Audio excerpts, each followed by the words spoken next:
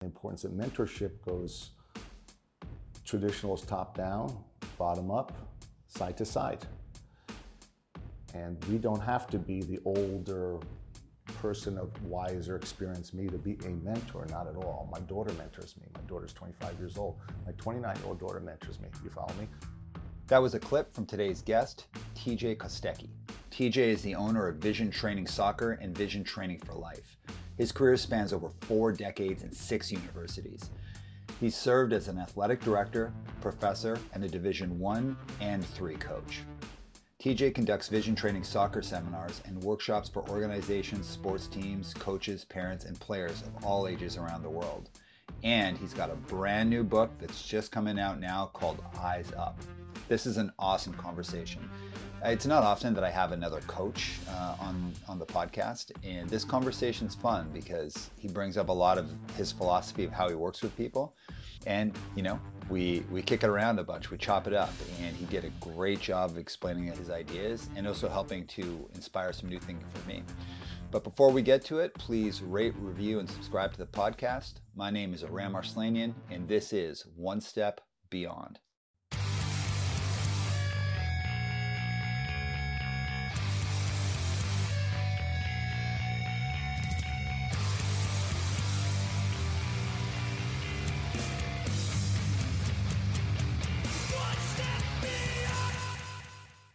All right, everyone, welcome back. TJ, welcome to the show. Great to be here.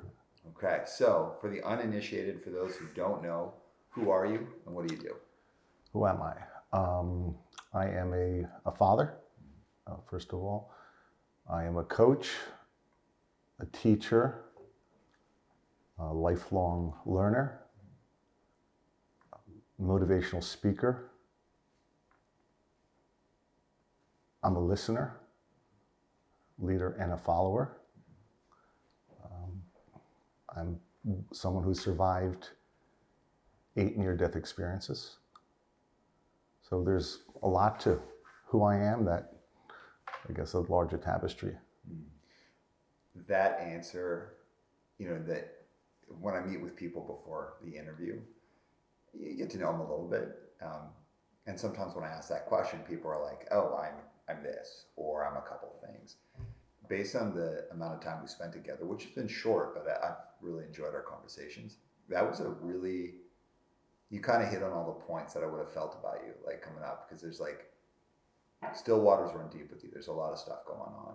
And you seem to me to be the kind of person who takes a lot of lived experience and turns it into something that you can give back with other people. Yes, that's what fuels me. Actually, I discovered several years ago that my purpose is to help people live their purpose or find their purpose.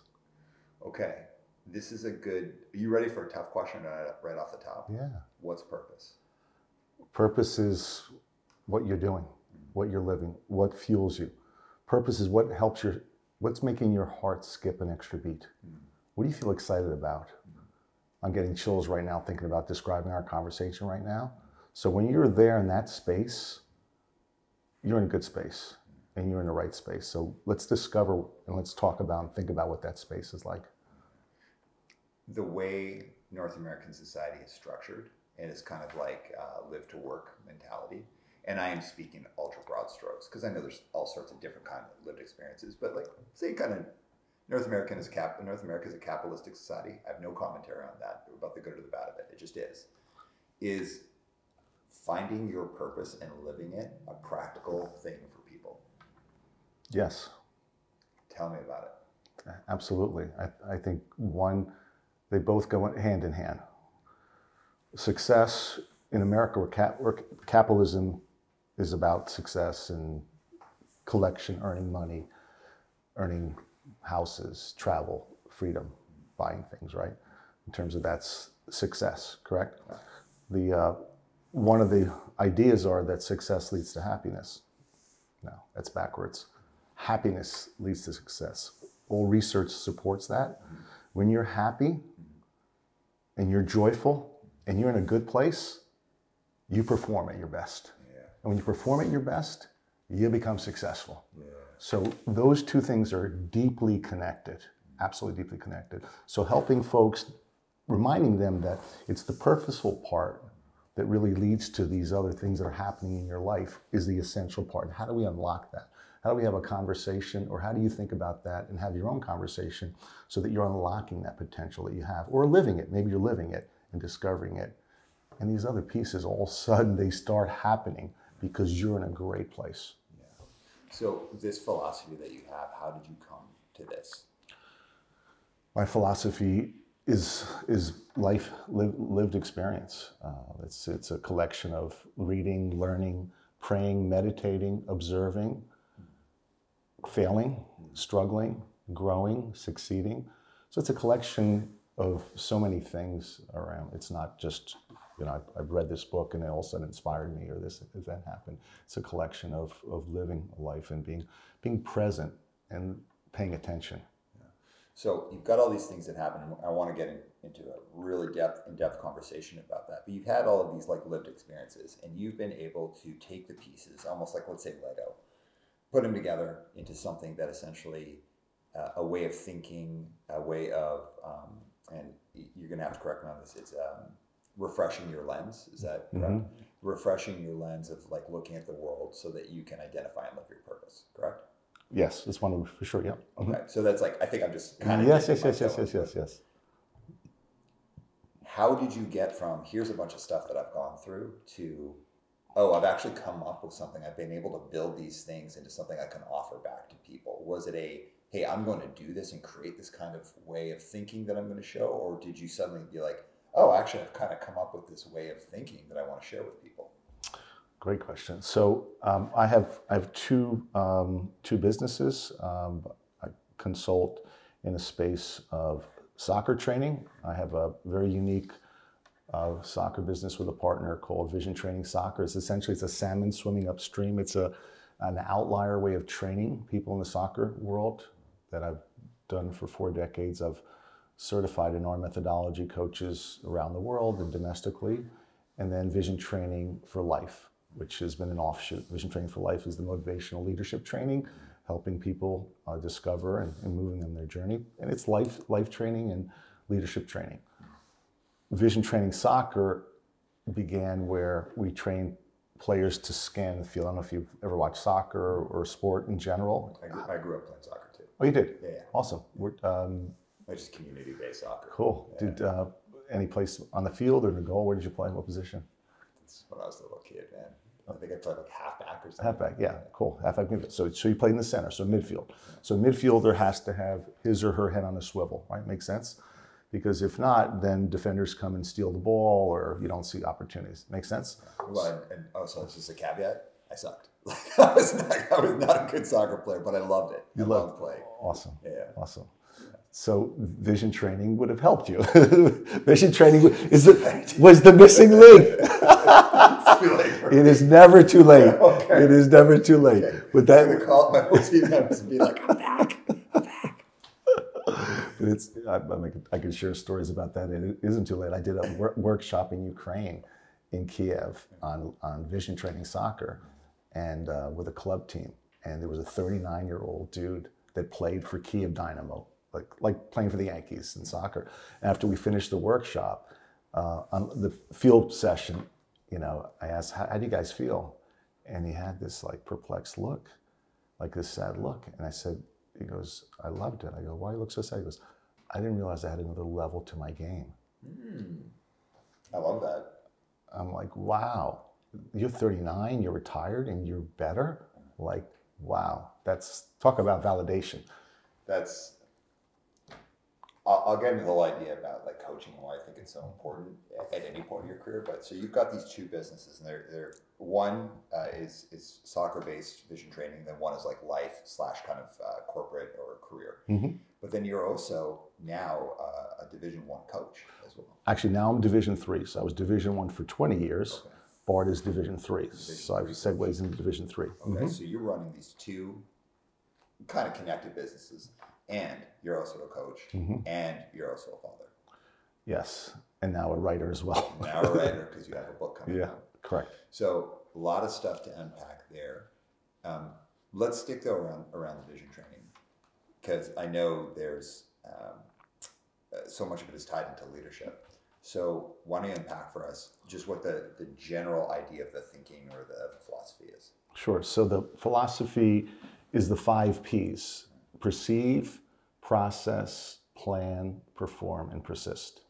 The most important is perception. The wider, the brighter, the deeper your perception, your ability to gather, process a lot of information, plan, perform, and persist is the habit loop. When you're persistent about something, it becomes automatic. You don't have to think about it.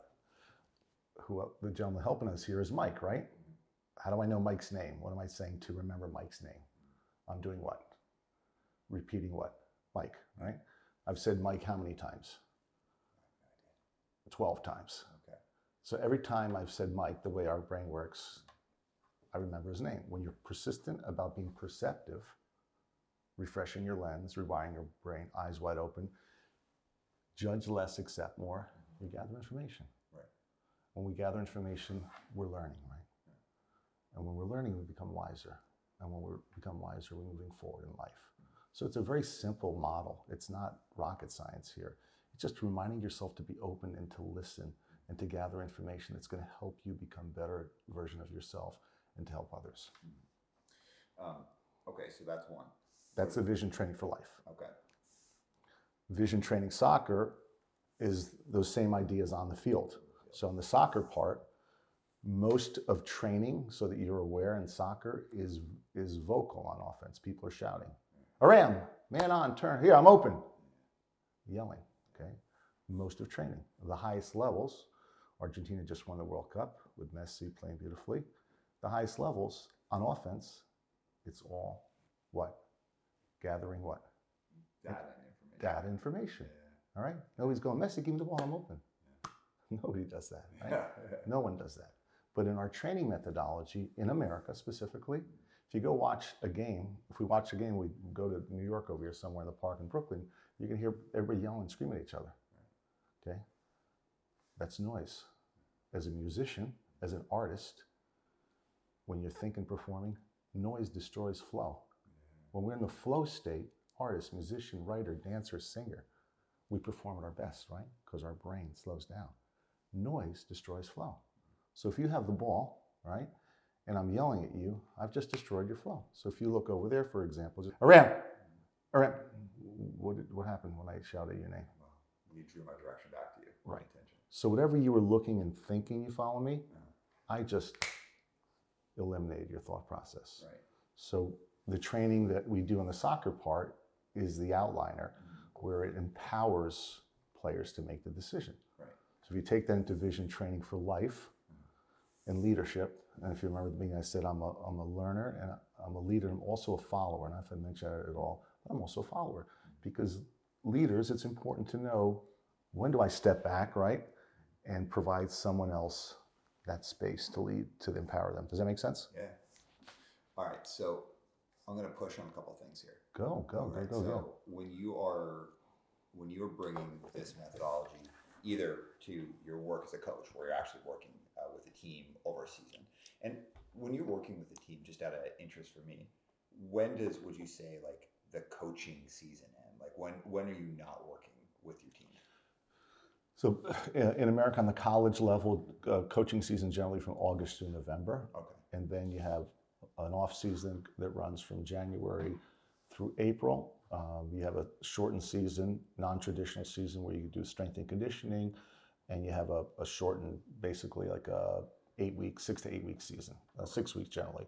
So that's the seasonal training in soccer at my level right now. Okay. On the pro level, because 10 months, it varies, depends on the level. Yeah. So you're with people where you're kind of informing each other's process, the way you think, your world vision, all that kind of stuff on a very frequent level. When you're not working as a coach, but you're then doing your work with your consulting in a soccer world, how long are you with players? Depends. It depends. I could be with someone for as little as 10 minutes.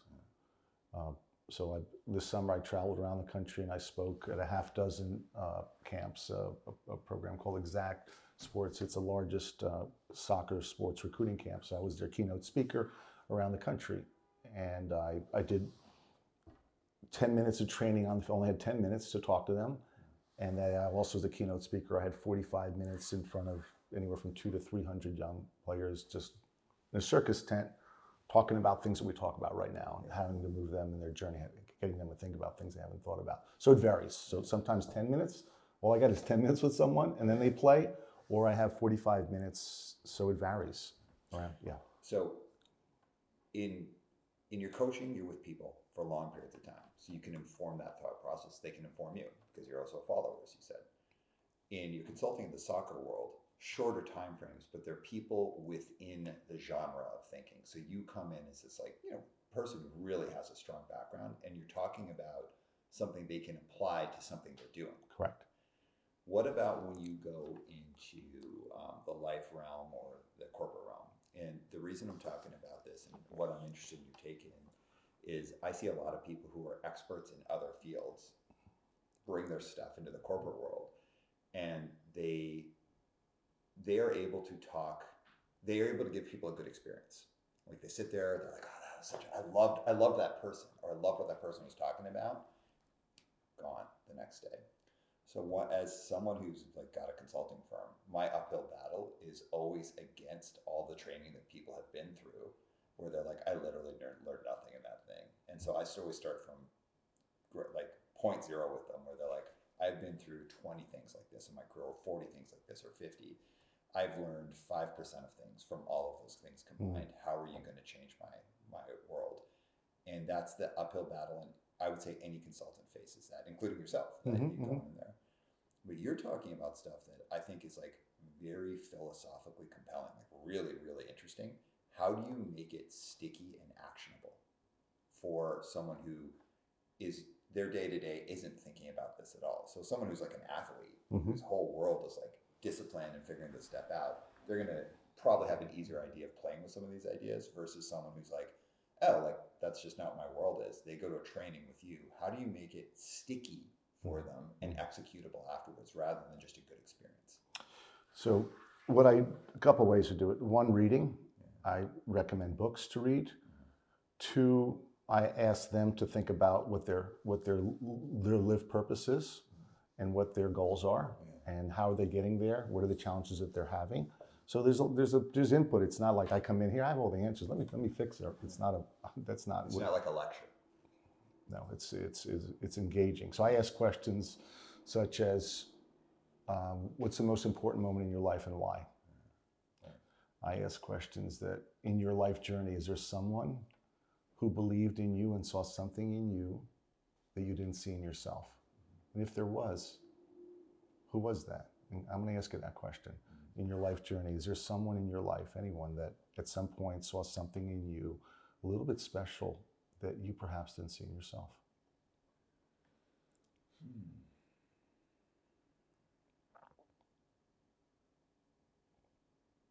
Yes, my friend Dave Larson. Can you share, please?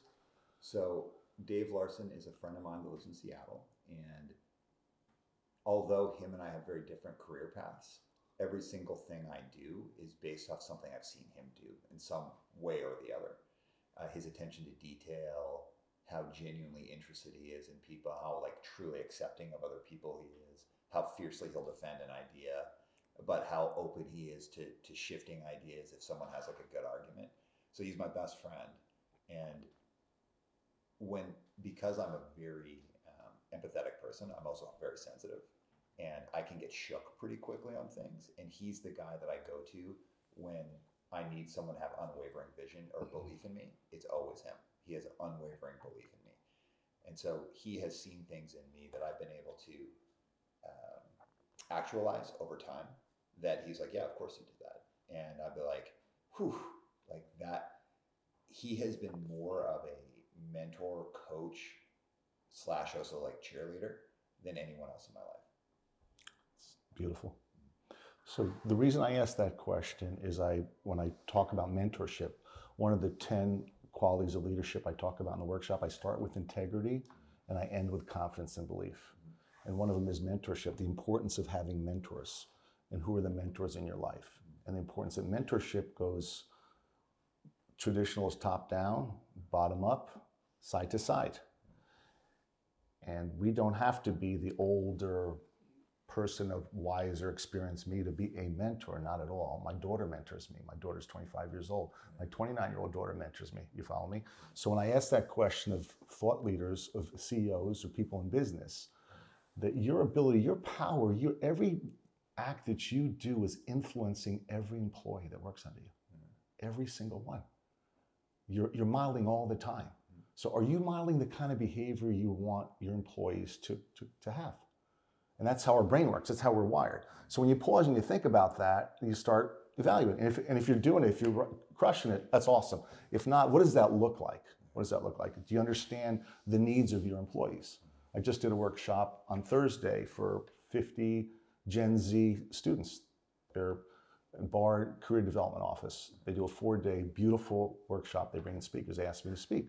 I started off the workshop. I said, write 3 qualities of transformative leaders. What's a transformative leader in your mind? All right. What do you want a boss to look like? All right. And what I mean by someone asked, what do you mean by transformative? I said, well, transformative or transformational is someone that finds ways of giving more. How can I help you, serve you more, and perhaps take less, as opposed to transactional. What can I do for you? Let's have this transaction. You follow me? Yeah. So how are we being transformative? The list, I looked at them on my phone this morning actually, because I wanted to post it. I haven't had a chance to post it on my social media. What were the top qualities? What would you guess would be the top qualities from that group?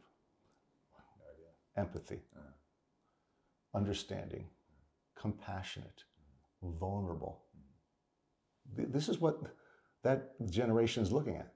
So if you're a CEO and you're a leader, those are critical, crucial skills for you to develop if you want to keep employees and if you want to hire employees, because they're gonna read that through you in a New York minute, my friend. A New York minute. I love that. I love that saying. All right, I'm going to push even further though.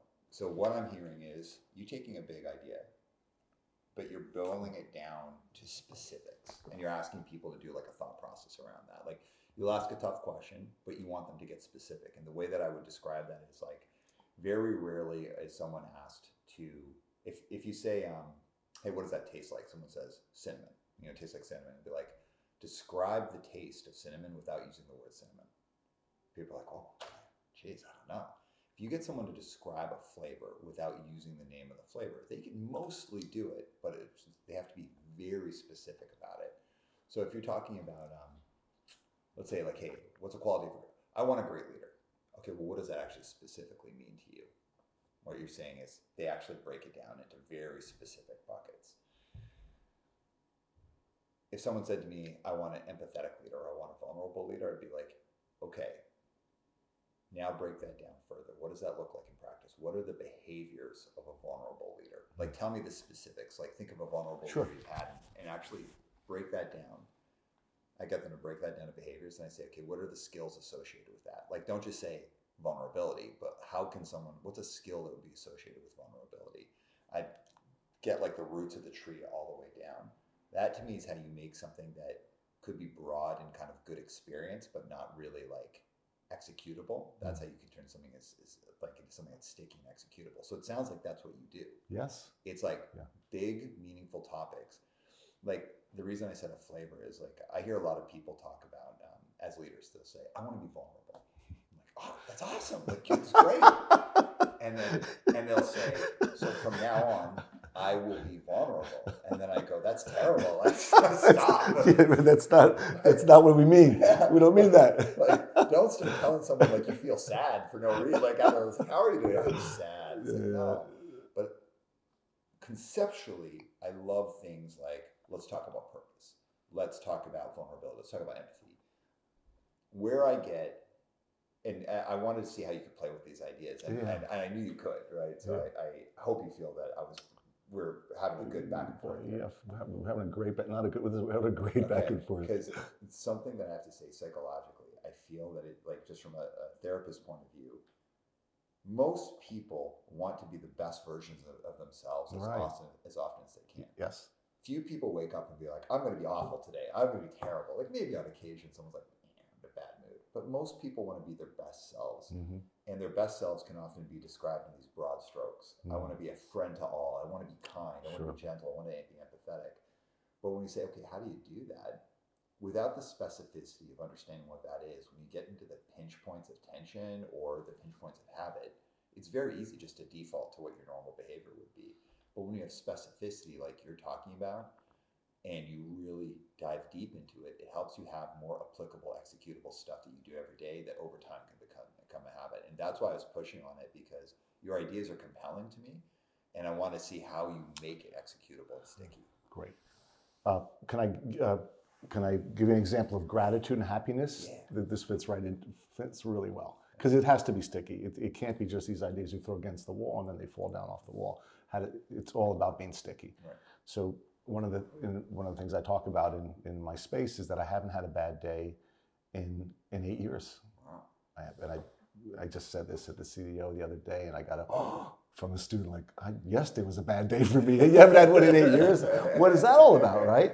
And unpack that. And I said, I don't exaggerate, I don't make up stories, and I really haven't. And why? Because I choose to. And 9 years ago, I had a really bad day. I was unexpectedly divorced after being 22 plus years marriage, with 2 kids and in a seemingly great place. And then my world fell apart. And I'm in my apartment. It's below zero. And this is where my life has become after my career, my family, and where I was. It was an awful place. So how do you dig out of that? It was hard. My former wife balanced all the bills. She took care of all the bills too. I have alimony, I have child support. I was eating macaroni and cheese the first month because I'm a soccer coach. I'm not an American football coach or basketball coach making crazy money. I'm just a small Olympic sport coach. Actually, my heart is beating thinking about that time. A lot of meditation, a lot of prayer.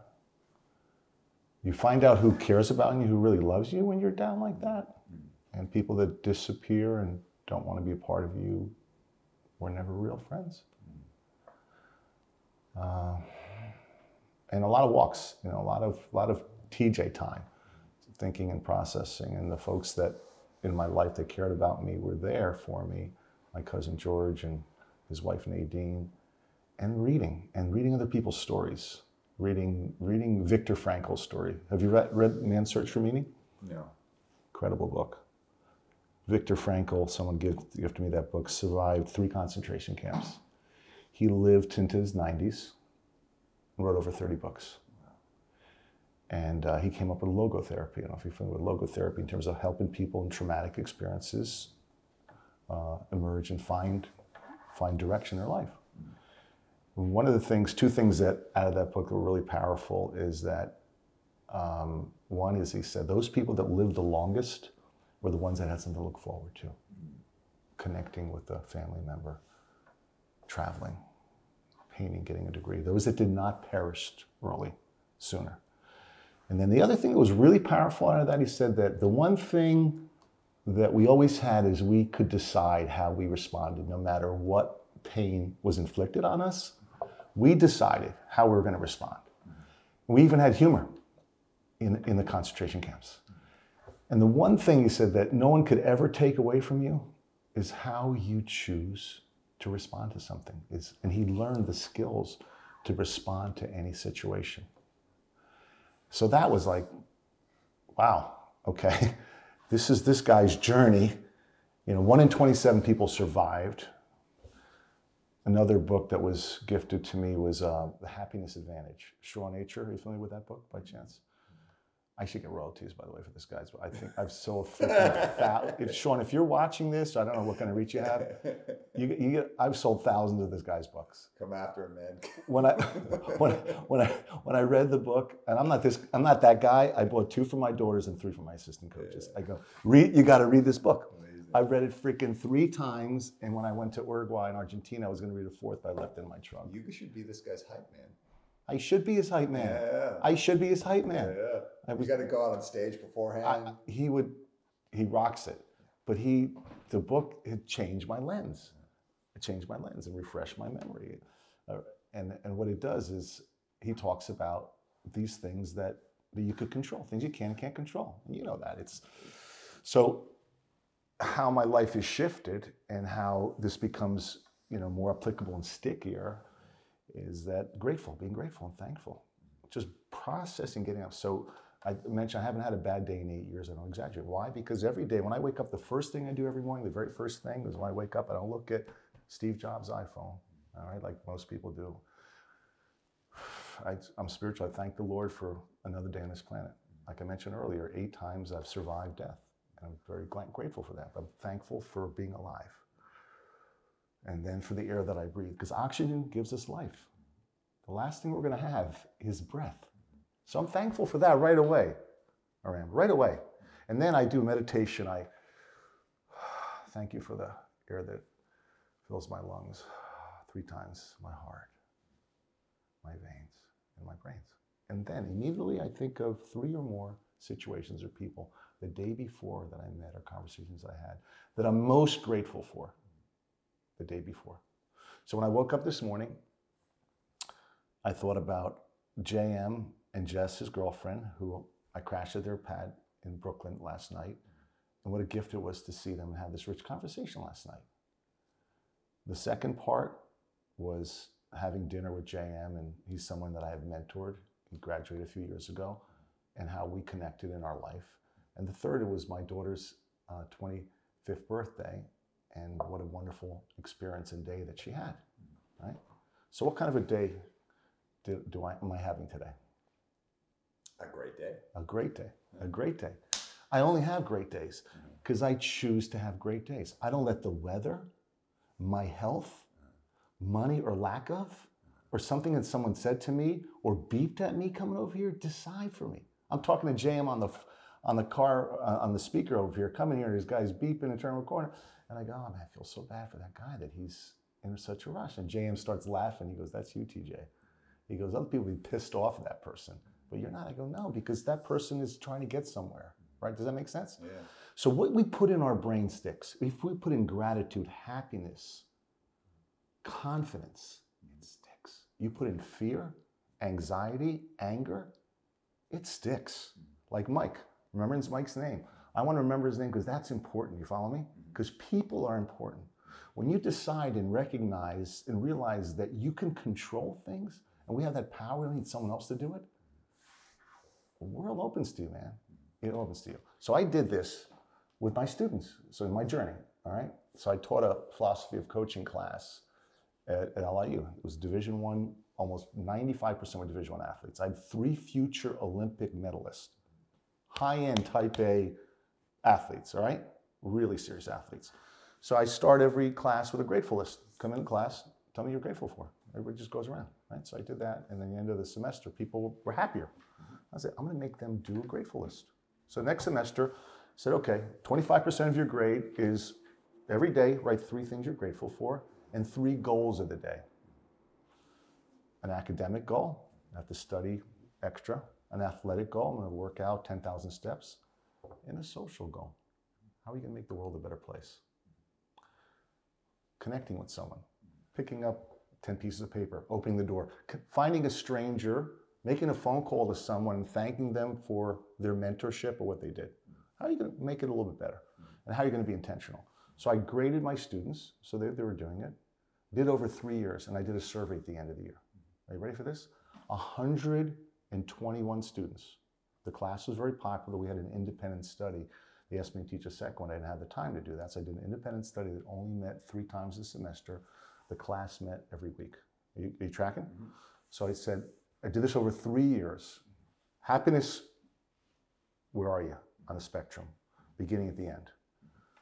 Are you any happier after doing the survey, the journal, and the work? I'm thinking if 25% are happier, I'm down, right? 50%, are you ready? 83% of stressed Division I athletes were happier in freaking May than they were in January from doing this every day. Yeah. All right, I was like, are you kidding me, man? Yeah. Okay, I'm about to push hard. I'm with you 100%.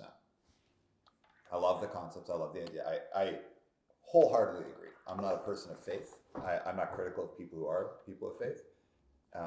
People, I think one of the things that religion can do in its best format is give people a structure to hang the challenges of life on and make sense of, and have like a more of a hopeful, positive, like community service based outcome in its best format.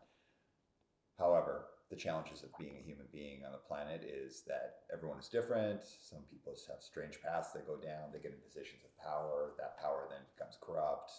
Organization systems become corrupt. I think engaging in religion is a challenging task to keep it in that form of just like, how do you get the really good stuff out of it? And I think it's again, I'm not a person of faith at all. I'm not critical of other people at all about doing it, but I also understand why so many people are like, oh, that's not for me. The concepts that you're talking about, certainly, while not religious, I'd say are some kind of like the altruistic and like positive thinking and healthy thinking aspects that one would or could get from like religion back either in the olden days, or if you're exposed to like the right kinds of mentors. But again, you're in a space where you're doing it in a class. So in one situation, you're meeting with people 3 times in a semester. The other one, you're meeting with people once a week.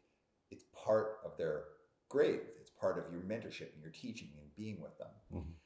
Awesome. I'm surprised. Like 83% doesn't surprise me at all. I think that's amazing that people were happy. It does, or it doesn't surprise you? It doesn't surprise me. Okay. And it doesn't surprise me because it's any discipline that you're a part of that has, like, if you're in a discipline of hitting yourself in the head with a shoe every day, it's a type of discipline, and it's gonna have an outcome, and it will be negative. But if you are in the discipline of all the things you just talked about, and you're doing it, and there's a structure that supports that, it's absolutely going to have positive outcomes. Let's get out of that, because you're talking about people who are privileged enough to be going to university. You're talking Division I athletes.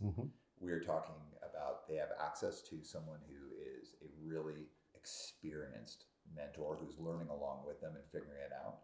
Let's bring it back to just your average person, or even people who are living in really challenging scenarios, like where they don't have the ability, either for monetary reasons or life reasons, to access someone like that, or to be in that kind of really structured situation. How do we take the results that you're talking about and make it portable to other situations without just being well-wishers? Well, that's a great question. I don't have that. I don't have that answer for you right now. I wish I could say I have that answer. How we can take that and scale it to the masses. My response right now would be to try to figure out how to do that. I don't have that mechanism. One of my own personal challenges is scaling things in general. When I work with groups, it works for that group, and I can help that group go. But how do I scale me? Right now, what's starting to happen in my universe is I'm becoming scaled with a book, and being hired to speak in different places. So this is happening now as a result of the work I do. I don't have that answer. I'm going to be quite honest with you. Can I give you an example? Yeah. So I'm not going to tell you, oh, this is how we do it. So man, I don't have that answer. Yeah, I don't have that answer. I have some thoughts, but go ahead, continue. Okay, 12-step work, like AA, NA, any of those things. That to me is like an infinitely scalable idea, because it's very simple, it's very practical. It's accessible by most people from all sorts of different backgrounds and identities. And if done correctly, which it in many cases is, and there's some cases where it's not, 12-step is an ultimately accessible way of engaging in something that can improve your life. And it's very simple, it's very well done. However,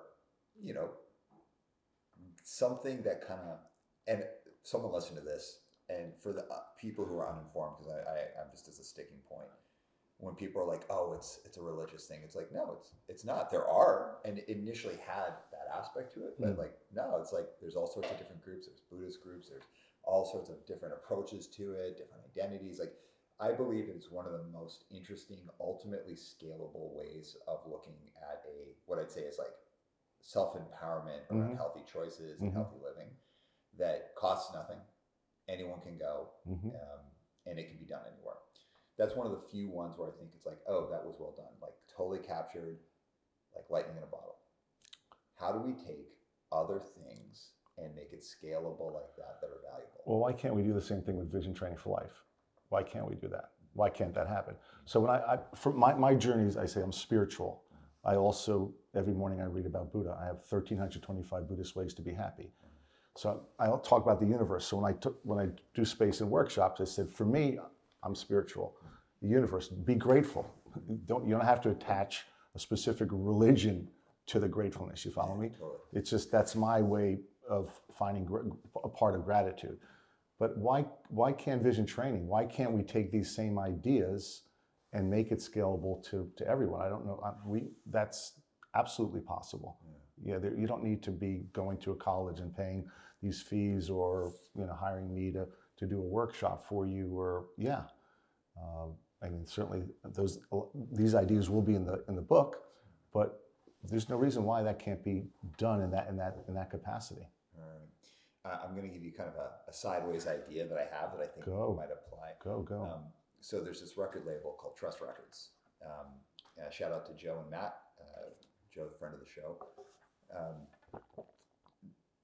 Their record label essentially is about finding old punk records that are iconic, where like these records came out in the 70s or the 80s or even the 90s, when the people who wrote these records were like 18, and they were basically taken advantage of by these terrible record contracts. And like we're talking about like records by like a band called like Bad Brains. Okay. Ever heard Bad Brains? I've not.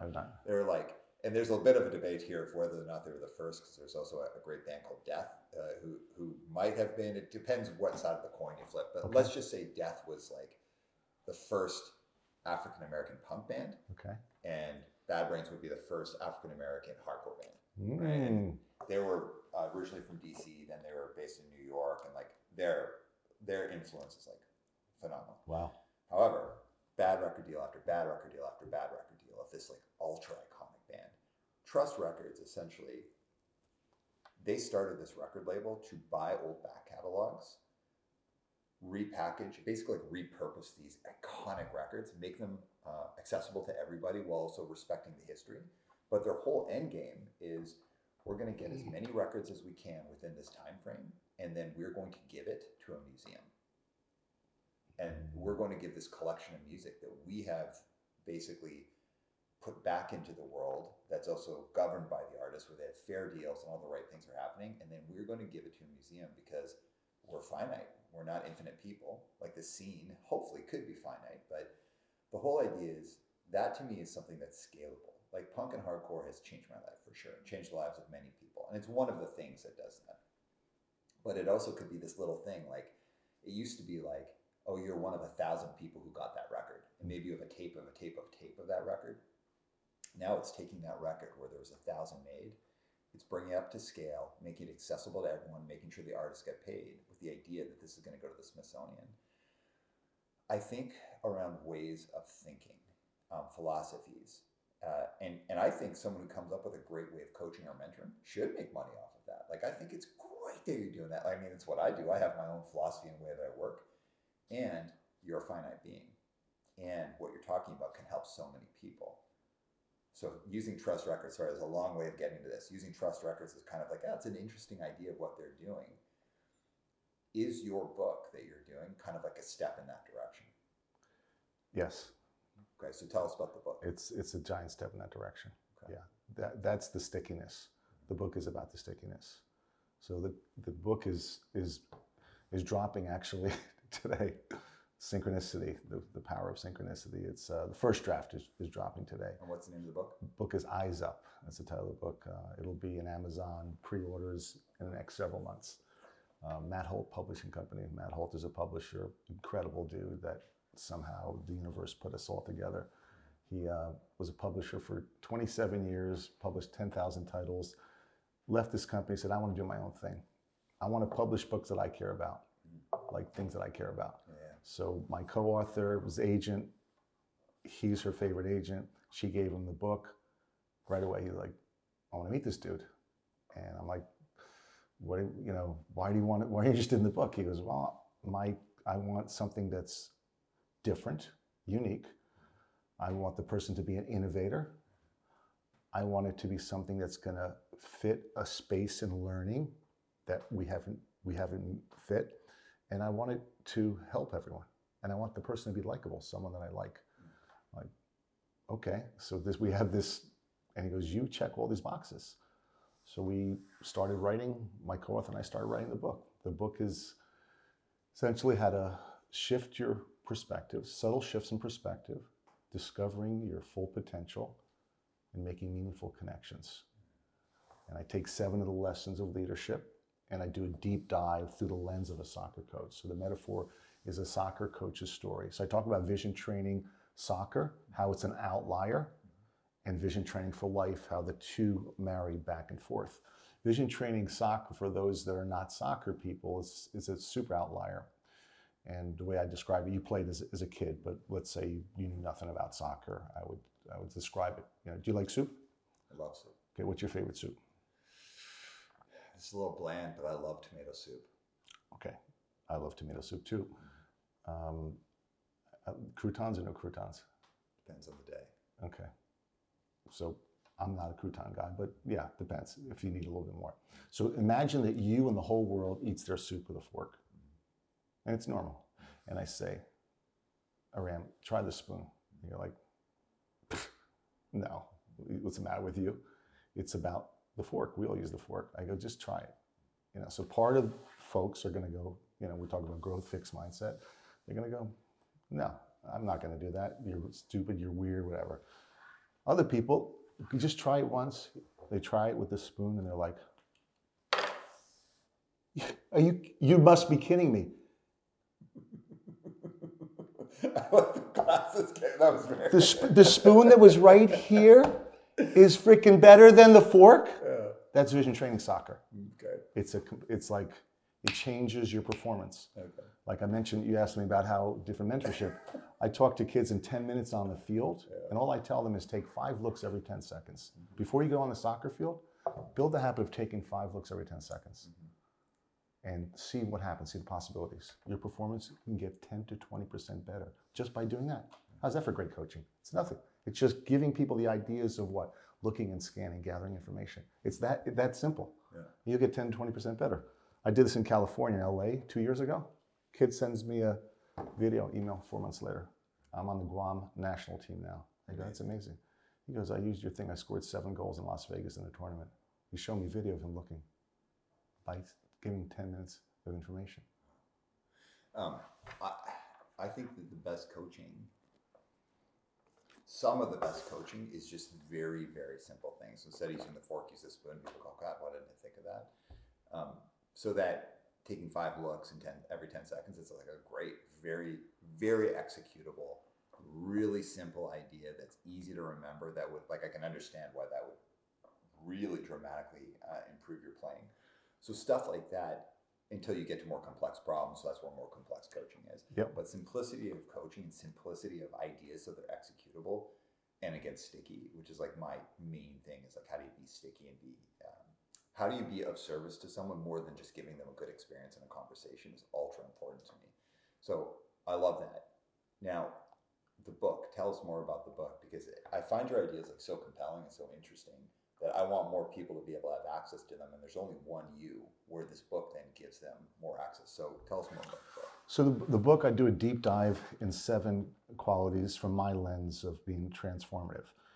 I mentioned to you about the workshop I just did, and I asked at the beginning of the workshop, what are the qualities of a transformative leader? And I share that with you. There was vulnerability, grit. When I did a workshop in Oregon about 4 years ago, they came up with 37 different qualities of transformative leaders. So I do a deep dive in 7. I start with integrity and I end with confidence and belief. And I talk about positivity, gratitude, selflessness, innovation, perception, about believing in ideas and growing the ideas, even if other people don't listen to you or don't believe in it. I talk about the Fosbury flop. Are you familiar with Dick Fosbury? Yeah. Are you familiar with high jumping? Yeah. High jumping. Do you know how they high jump, which way they high jump when they jump over? They go up and kind of like their stomachs are above the bar. Is that correct? Like they twist over like that? And they twist over, I don't know if you know, they twist over backwards. Oh, they twist over backwards, not. not frontward. So their stomach would be facing up from the bar. Yes. The bar would be at their Correct. back. And you've probably seen that, right? When you say, Yeah. So that's called the Fosbury flop. Okay. So everybody, that's how they jump over. Kind of bizarre, isn't it? To jump over backwards, right? You'd think you jump over a straddle, right? Yeah. Right? Yeah. Like just the way that I just tried to explain it initially was how I thought that they would go stomach down, but it's back down. Right. Yeah. So in the 60s, everybody jumped the way you thought. Okay. Okay. And there was this 15-year-old kid in Oregon named Dick Fosbury who loved to jump. He was a high jumper, was a high school high jumper. And the minimum to make the state tournament was 5 feet. And he couldn't do it. He was like 4'11", whatever. Finally, he's in a meet and he can't do it. And he's like, damn, I'm gonna do it a little different way. I'm gonna go backwards. I'm gonna try, because it doesn't work. Cleared it easy. Cleared 5'10" that meet. Okay. Senior year, Oregon High School state champion going backwards. Nobody in the country is doing it. He's the only guy doing it backwards. Right? Goes to Oregon State on a scholarship. What do you think the coach tries to do when he shows up at Oregon State? To do it the other way. Yeah. Why? Probably because he was like, this is the way that it's done, and you can still be successful if you do it this old way. Yeah. What you're doing is like some kind of weird habit that you've developed, which is fine, but if you do it this way, I'm going to help you be successful. Can you imagine if we innovated like that? Well, that's really dumb the way you do that. Imagine if we took products and ideas and said that to people.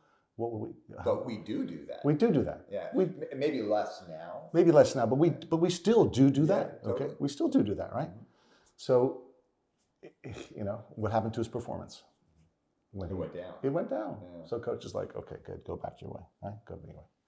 In 1968, Well, I'm just going to pause on. Yeah. So, but the coach did say, go back your way. go back. Eventually, the coach said, So the student taught the teacher. student taught the teacher. Okay. Eventually, the student taught the teacher. Right. Mentorship. Remember, talking about mentorship is bottom up as well. And as a mentor, as a leader, and I mentioned about I'm a leader and a follower, a listener, life learner, right? So as we follow, we listen, learn. So eventually, and we make mistakes, always, and admitting that, yeah, let me learn from this. So in 1968, Dick Fosbury jumped 7 feet 4 1/4 inches, won the gold medal at the 68 Olympics in Mexico City.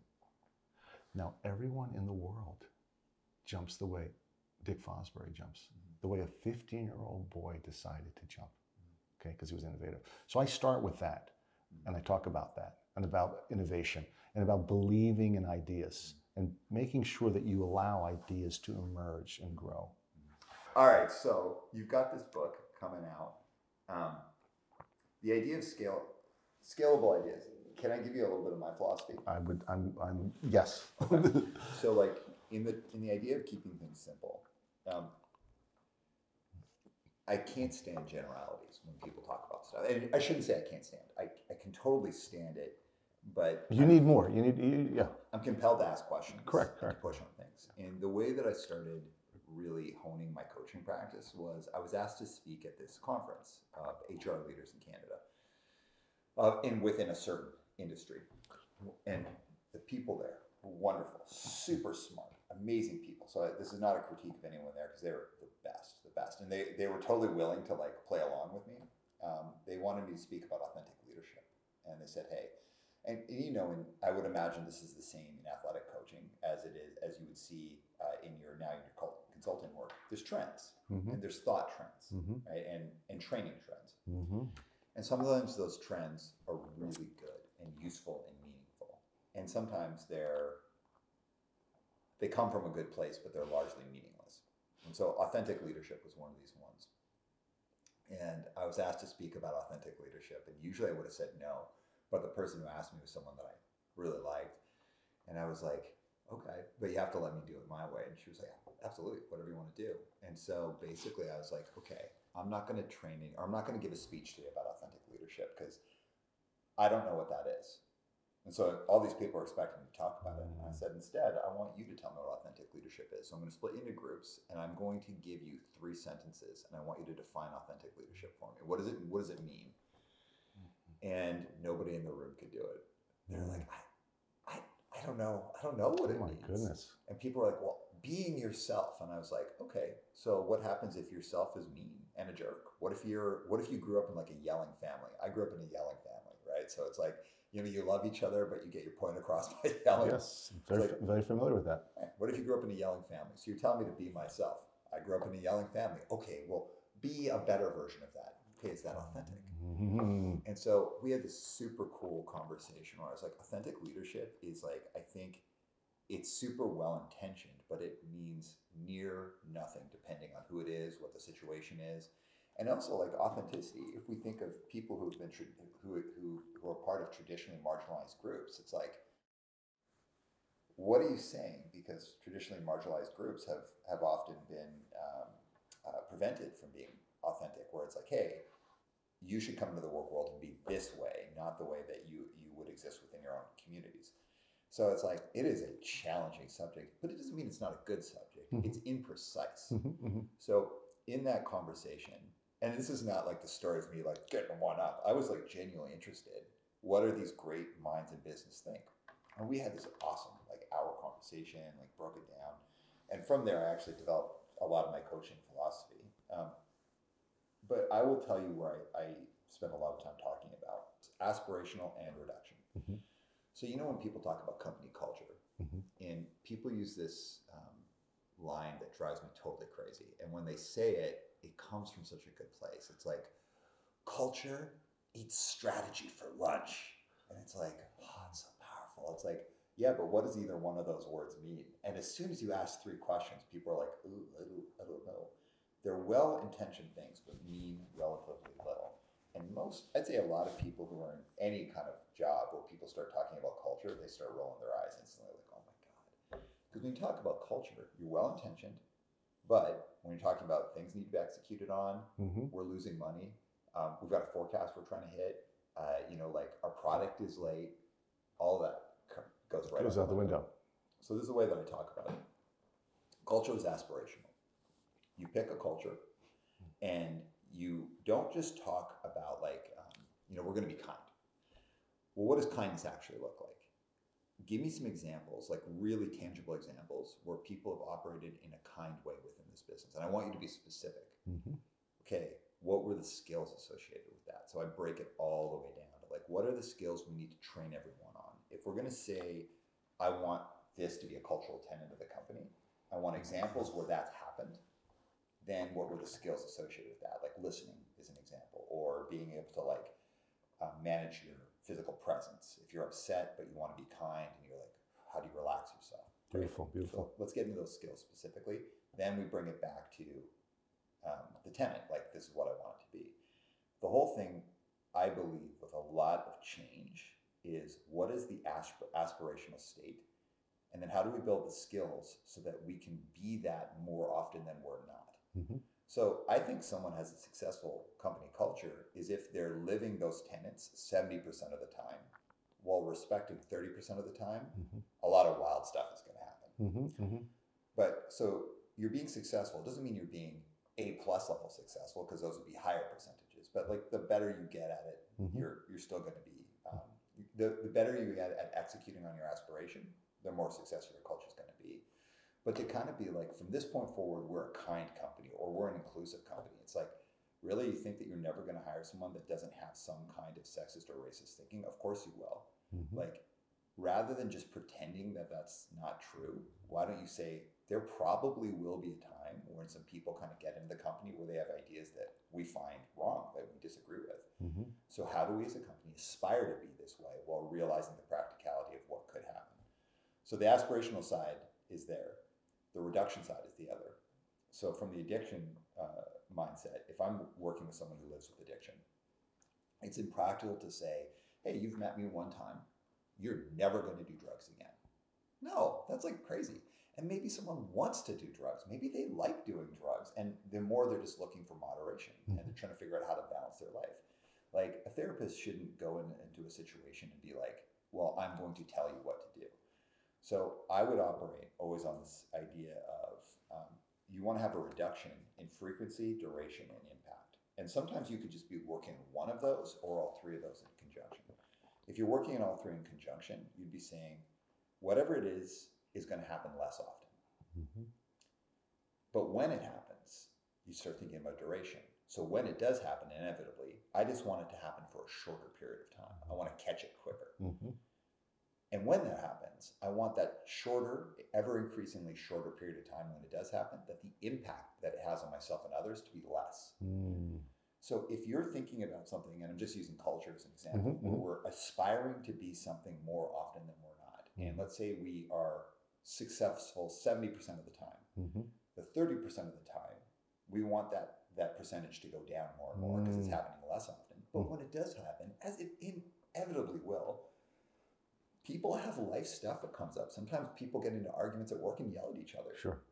Sometimes cultures become a little toxic or a lot toxic. But if you're good at this, it could just be, okay, it is happening. Mm. How do we shorten the time? Do we have the skills, abilities, like everything this. tied in to make it shorter? And then, because we're better at those things, by nature, the impact should be less. But are we also skilled at making sure the impact is less? Are we checking in with people? Are we having the right conversations? Being in this space where humans are humans, life is difficult. Mm-hmm. Like you're talking about a really challenging situation 8 years ago. I went through something very similar, like just a few years ago. It just really messes with you. How do I aspire to be the best boss that I can be in this challenging situation while recognizing I'm going to have crappy behaviors and just making them show up less often when they're happening, for them to be shorter, and then the impact to be less. So that's like the philosophy that I play in, that I think it's adjoining to what you're talking about, I think. Very, very much so. Very, very much so. And recognize, I love the 70-30, how you put that. I'm thinking about my own team. I'm thinking about work culture. There's also forgiving, being able to forgive people, right? Saying that we're imperfect, right? This is what we're striving for, and this is what we want to be at. One of the ways that we get to it on my team in the culture we build is through our ethos, right? Company ethos. So we have a team ethos that how do we live those ethos? How do we strive to, I'll use that 70% number or higher. So before every practice, we do a shout out. Before every practice, we circle up, we do a gratitude. And I would say, for example, before we do anything, warming up. Aram, thank you for helping me with my bio last night. I appreciate that. Mike, thanks for driving to Walmart. I needed to get some shaving cream. So just shout out. So right away, our gratitude, our thankfulness, appreciation is up. All right. And then our team has identified 4 ethos: community, heart, right, which is very important, vision, and integrity. That's our team ethos. From reading, from doing book readings. Like, this is what we believe in, these 4 things. So we take one, let's say integrity, for example. And integrity is striving to do the right thing. You follow me? Not being perfect, but striving to do the right thing. And beginning of the week, I select 4 players or manager. And I tell them, okay, around Monday, you're going to have integrity. Tuesday, Serena, our manager, Wednesday, and Friday. After we do the shout out, around you step in, I want you to share an example of integrity that we can learn from. So how we're living our ethos. You follow me? So we do it on Monday, and nobody knows, only you know that you're going to step up and you're going to talk about it. Or you could read a passage or use an example. And Dino, after training the other day, we all left. Dino was on the other side picking up the trash and putting stuff away because we left this space and we want to make sure the space looks good because this is our home, right? So how do we intentionally live that and strive to do the right thing? So that's an example. I'm thinking, does that make sense? It makes perfect sense. Yeah. Why all this stuff is so compelling to me is I bring a lot of things back to the punk scene where there's a lot of important ideas. I mean, punk hardcore changed my life. It's the reason why I'm vegan. My parents were very liberal already, but punk really opened my eyes to a lot more liberal thinking. And I don't want to say right or wrong. Everyone's different. It's just the way I choose to live my life. Sure. But one of the things that I think about punk has always been interesting is really, really important ideas with kind of the group assumption we all play on the same playing field. We're all good people, we're part of the scene, so we're all good people. And then of course people are people, right? And it's just there's been times where I've acted totally off of my morals. There's been times where my friends have, and sometimes in truly disastrous ways. Sure. There's there's that kind of whisper network. It's well, if we're all kind of like this, why are those people acting like that? And one of the things I've always thought about punk that has been so useful to me is that it like taught me two things. It taught me to like really question things and be in that space, but it also taught me to ignore this kind of like social contract that we all have, where it's like everyone's kind of just, we're saying this. It caused me to turn a blind eye to mine and others' behaviors that were off of what our kind of our agreed upon shared values were. And something I realized over time, it's like when you're part of a really big group of people, like punk and hardcore is like worldwide, you can't just assume everyone's going to follow the same rules, including yourself, right? You're going to start having blind spots. As I've gotten older, I have become fascinated with how do you engage what I refer to as your higher self rather than your lesser self, but like don't rely on other people to do it. So much of what you're talking about is really structured and relies on kind of group agreements and dynamics. And I love that. I think that's amazing. How do I maintain my higher self more often than not with 0% governance and support from other people? And it's changed the way that I think, because I used to be like kind of over-reliant on, and I'm certainly not suggesting this around anything. I'm just talking about Go. Over-reliant on groupthink and being like, we are like this, and now I'm like, I am like this. And if someone criticizes me, I'm going to try and manage it in a way that's true to me without getting aggressive or defensive, but also like acknowledging the hurt and doing this. It is totally reformatted my life, where I'm like way more focused on my partner, Monica. I'm focused on her kids. I'm focused on my family, very, very tight group.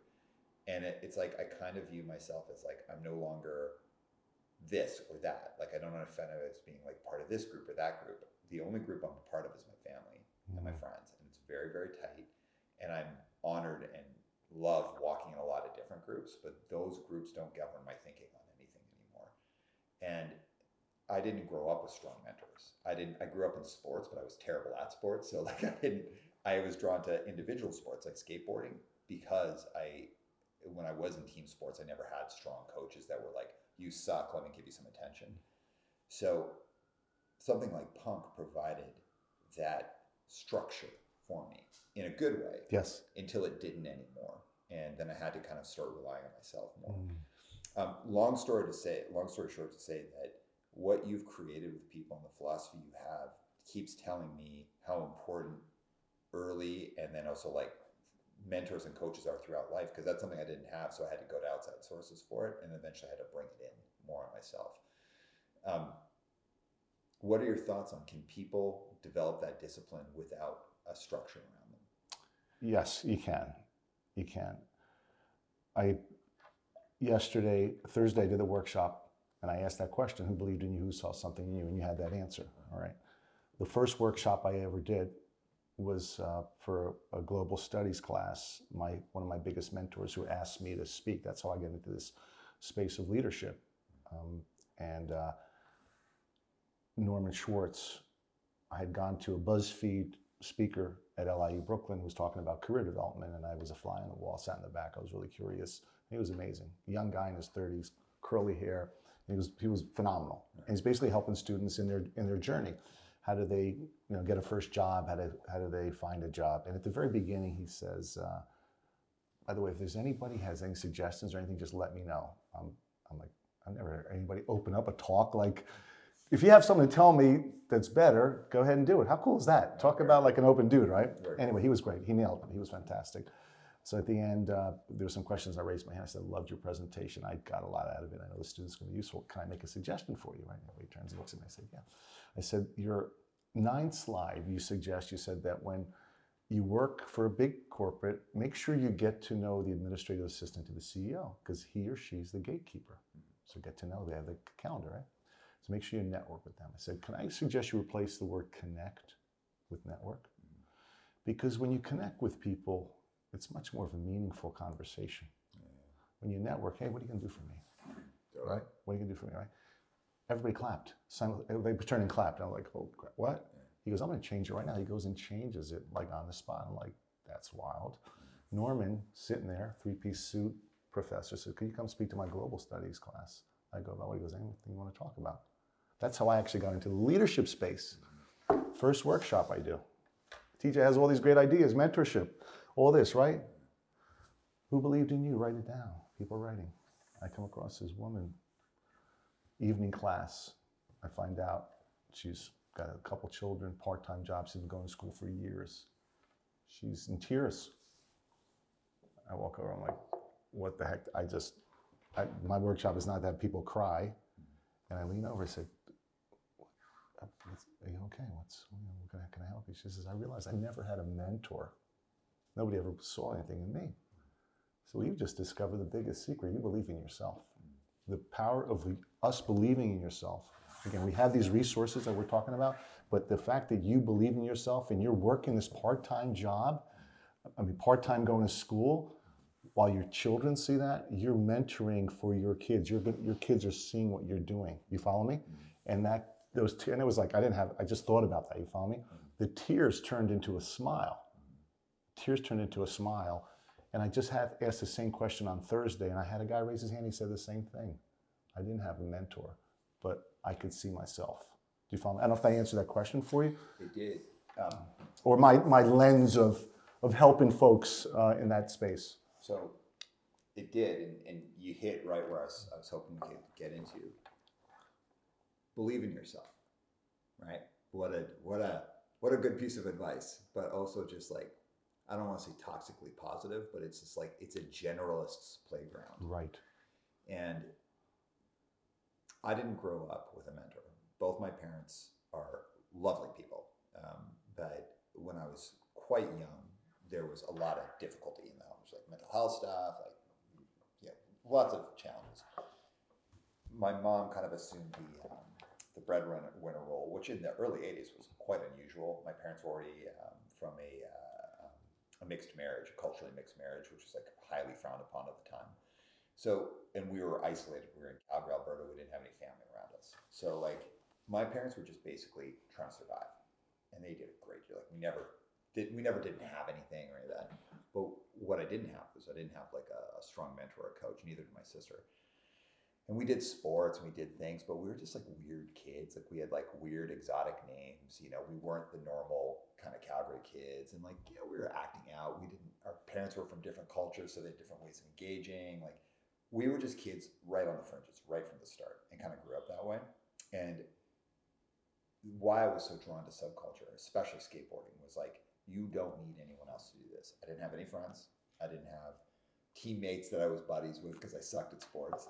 Skateboarding, which I was a capable skateboarder at best, that was if you skateboard, you're friends with every other skateboarder because you're part of this little culture that nobody else, and it was like there. And then like punk, that led to that. And then it was like all the other kids who weren't good at sports who were all kind of fringe. One of the things that I realized over time, that so much punk and hardcore, the songs are about believing in yourself, but it's almost like, right, but how? Mm-hmm. So when I think of people who haven't had great coaches or haven't had great mentors or who didn't have them well or had them but they sucked, because you talked about that earlier. They sucked. There's some really poor mentors that toxic. First of all, is there a difference? Because we'll back into this a little bit more. Is there a difference in your mind between a coach and a mentor? Are they the same exact thing or are they different? Great question. Nobody's ever asked me that question. My gut reaction, a mentor I see in a higher place. A coach, I think of coaches and there's different categories. If you're a mentor, I feel that if you're going to call yourself a mentor, you're already recognizing the importance and the value of who you are. I mean, that's just my knee-jerk comment to that. Nobody's ever asked me that. It's a great question. Can I give you my take on it? Yeah. That's beautiful. Go. A mentor is altruistic, but it's someone who has no accountability to your success. Like they care, like they want to help because they want to mentor, and in the end, they're not accountable to whether or not you do well. So mentors can be incredible because they're altruistic. They want to help, and they can be great sources of knowledge. But at the end of the day, you can't go to them and be like, hey, I'm not where I want to be. They'll just be like, hey, you didn't take my advice. A coach is someone who, they're not necessarily altruistic because it's actually their job. They are there as a job, and they actually have a much higher amount of accountability. I expect coaches to be highly skilled and have like a philosophy that they operate on, whether they took that philosophy from someone else or it's their own or it's a combination.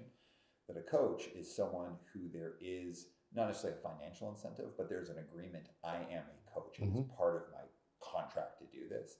So with that, I am going to bring the skills that make me like proper to do this. Like I should have the skills to do it, and I'm accountable to your outcome. So by all rights, if you're not successful, then something's gone wrong in our work together.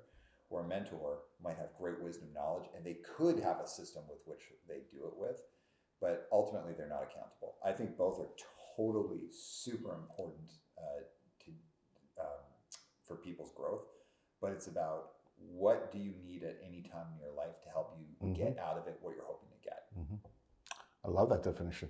I'm gonna lean on that one. Please. Yeah, thank you. Yeah, the coaching piece is such a critical part because there's the toxic ones and there's the ones that are transformative, the ones that realize that all the actions they have can direct you in your journey.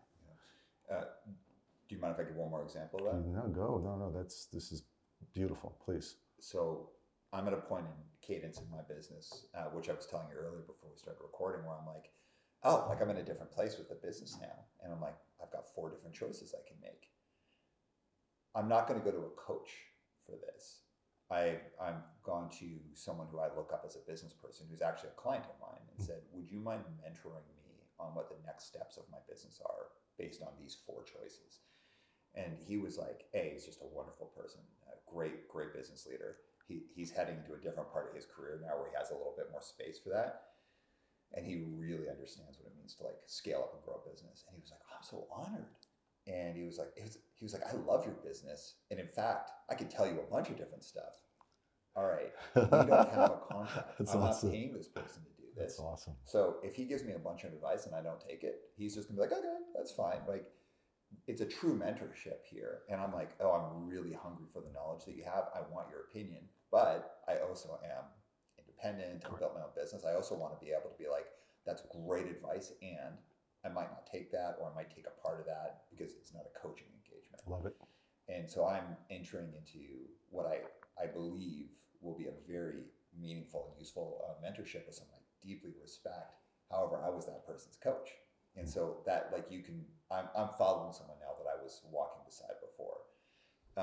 I think mentors are super important. I just haven't had that in my life, and I'm eagerly seeking that out. So that's kind of how I would define those two. But let's say you don't have that, or you don't need it, you haven't found an opportunity or need from it. How do you believe in yourself? And anything else you want to speak on that coaching and mentoring before we move off of it?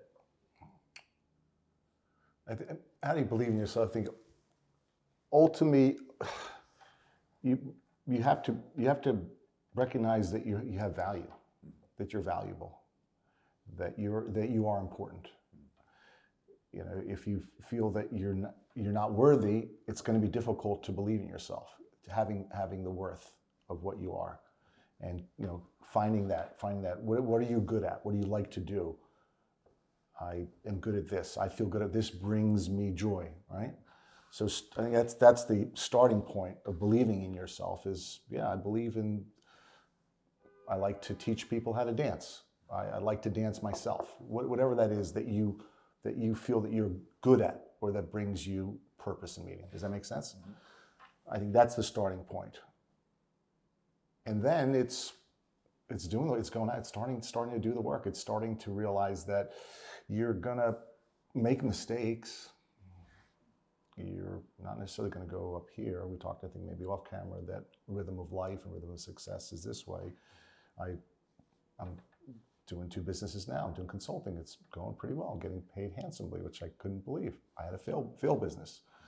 I started importing non-alcoholic wine from Australia 35 years ago. It made sense. It sounded good at the time. It was the craze of athleticism, and I was undercapitalized. I lost money. It was not a good decision. So I could have said, oh man, I'm not good. Now I don't believe in myself, but I kept on going because I learned skills from that struggle. Do you follow me? Yeah. So learning what you just described to me, which is that, you're a little bit different. You had names for yourselves. You didn't have the right coaches and leaders, right, growing up. So you went to a sport that was an individual sport, which is common, by the way, what you're experiencing. It's not uncommon.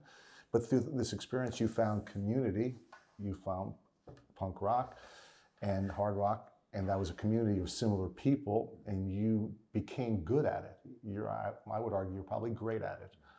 And through that experience of struggle, you discovered that I'm great at this, so there's other things that I could probably be great at. Let me try and expand my limits and my boundaries and step out and try things that are a little more challenging.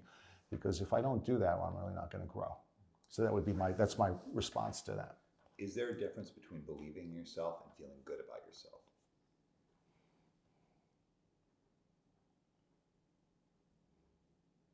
Is there a difference between believing in yourself and feeling good about yourself? I think there's a lot of connection between the two. I think there's a lot of connection. When you believe in yourself, there's a feeling with that. When you feel good about yourself, you could start believing. You could move you closer to believing. I think if you believe in yourself, the feeling part is already attached to that. If you feel good about yourself, then you could start believing more and more. That would be my response. But you view them as different things. Not necessarily. Not necessarily. I've never had that question asked. They could be combined. Please share. I think you can fully believe in yourself and not feel good about yourself. So, okay, gotcha. Yeah, so you're doing things that you're not feel good about, but you're believing what you can do. Expand, please. So if you think of, I'll use like stand-up comedians. Someone like stand-up comedians are, I think, some of the most compelling, interesting people because and I don't want to speak for all stand-up comedians, but I think pretty common in that world is a lot of depression. A lot of depression, health, yes. Very common. A lot of substance abuse. Yes. But the deep belief that they should get up on stage and lighten everybody's mood and kind of get into difficult conversations. Like stand-up comedians are a really interesting conversation because it takes something to get up on stage by yourself with this material that you've just hashed out. And you could get eviscerated up there, but you believe in yourself enough to do it. And in fact, you believe in yourself enough that you do it again and again and again. You'll go around the country in these little clubs and you'll work your way up and you'll do these things. You'll take the hits while also being deeply sensitive, as most stand-up comics are, have lots of challenges, self-doubt, all of these things, feel bad about yourself. And self-doubt's interesting because you can doubt yourself, but that doubt doesn't stop you. So actually, you might doubt yourself, but it doesn't overcome your belief in yourself. I really believe that people can completely believe in themselves, but that doesn't mean they feel good about themselves. In fact, they can struggle and feel terrible about themselves, but that doesn't disable their self-belief. And I think that they have connections between the two of them. So much what I like about what you're saying is that idea of gratitude, building in these practices of discipline so that your mood is lifted. And as your mood is lifted, you might start feeling better about yourself. And if you already believe in yourself and you feel better about yourself, imagine those two things combined, what you could do with it. Rather than you believe in yourself, but you don't feel good about yourself. So you're in a state of constant suffering while also being able to do incredible things. That was amazing. That was what you just described is dope. That was absolutely amazing. That's that's when you said comedians, that's the first thing I thought of is the struggle that they have. Yeah. And combining the two. Yeah, and what a gift they give us, but the suffering that goes into that gift. It comes to me because musicians are very much the same, but they have these records that live on. You know, so it's the suffering that goes into a great song is out of this world. Comedians are different because they are the product, and once they're gone, they're gone. But a musician leaves behind songs. Yeah, I had a chance to meet one, and I think I shared with you at the beginning of before we were off camera, that has passed away. He's taken his life. Robin Williams. He was incredible. When I was in my 20s, I was out right out of college. We were 2 months out of college. A buddy of mine visiting his aunt in LA, and we went to the comedy club in LA, and we snuck in because we didn't have any money. And the manager kicks us out. So we split a beer. Next thing you know, Robin Williams is walking past toward. I'm like, holy shit! It's my favorite comedian. I'm gonna get up. I'm gonna talk to him. So I run after him. Goes into a little bathroom, kind of one of these New York bathrooms. Tiny sink, urinal, even smaller toilet. He does his business. I'm washing my hands. He comes out. I go, Robin Williams, it's great to meet you. He goes, nice to meet you. I said, I loved your role in Moscow on the Hudson, which was shot actually in New York City, most of it. I said, I'm Ukrainian, come from a Ukrainian background. I speak fluently, and I took a year of Russian. I know how hard it is, even though the language was similar, to learn. I said, you spoke beautifully without an accent. And he said to me, I took a 3-month intensive course to learn Russian. I didn't want to have an accent. You're the first person that ever recognized that I didn't speak with an accent. And as we're walking out, he says, are you going to come see my show? And he opens the door, and there's a manager who kicked us out standing in the doorway. And he goes, Jim, do me a favor. I brought a good friend of mine to come watch my show.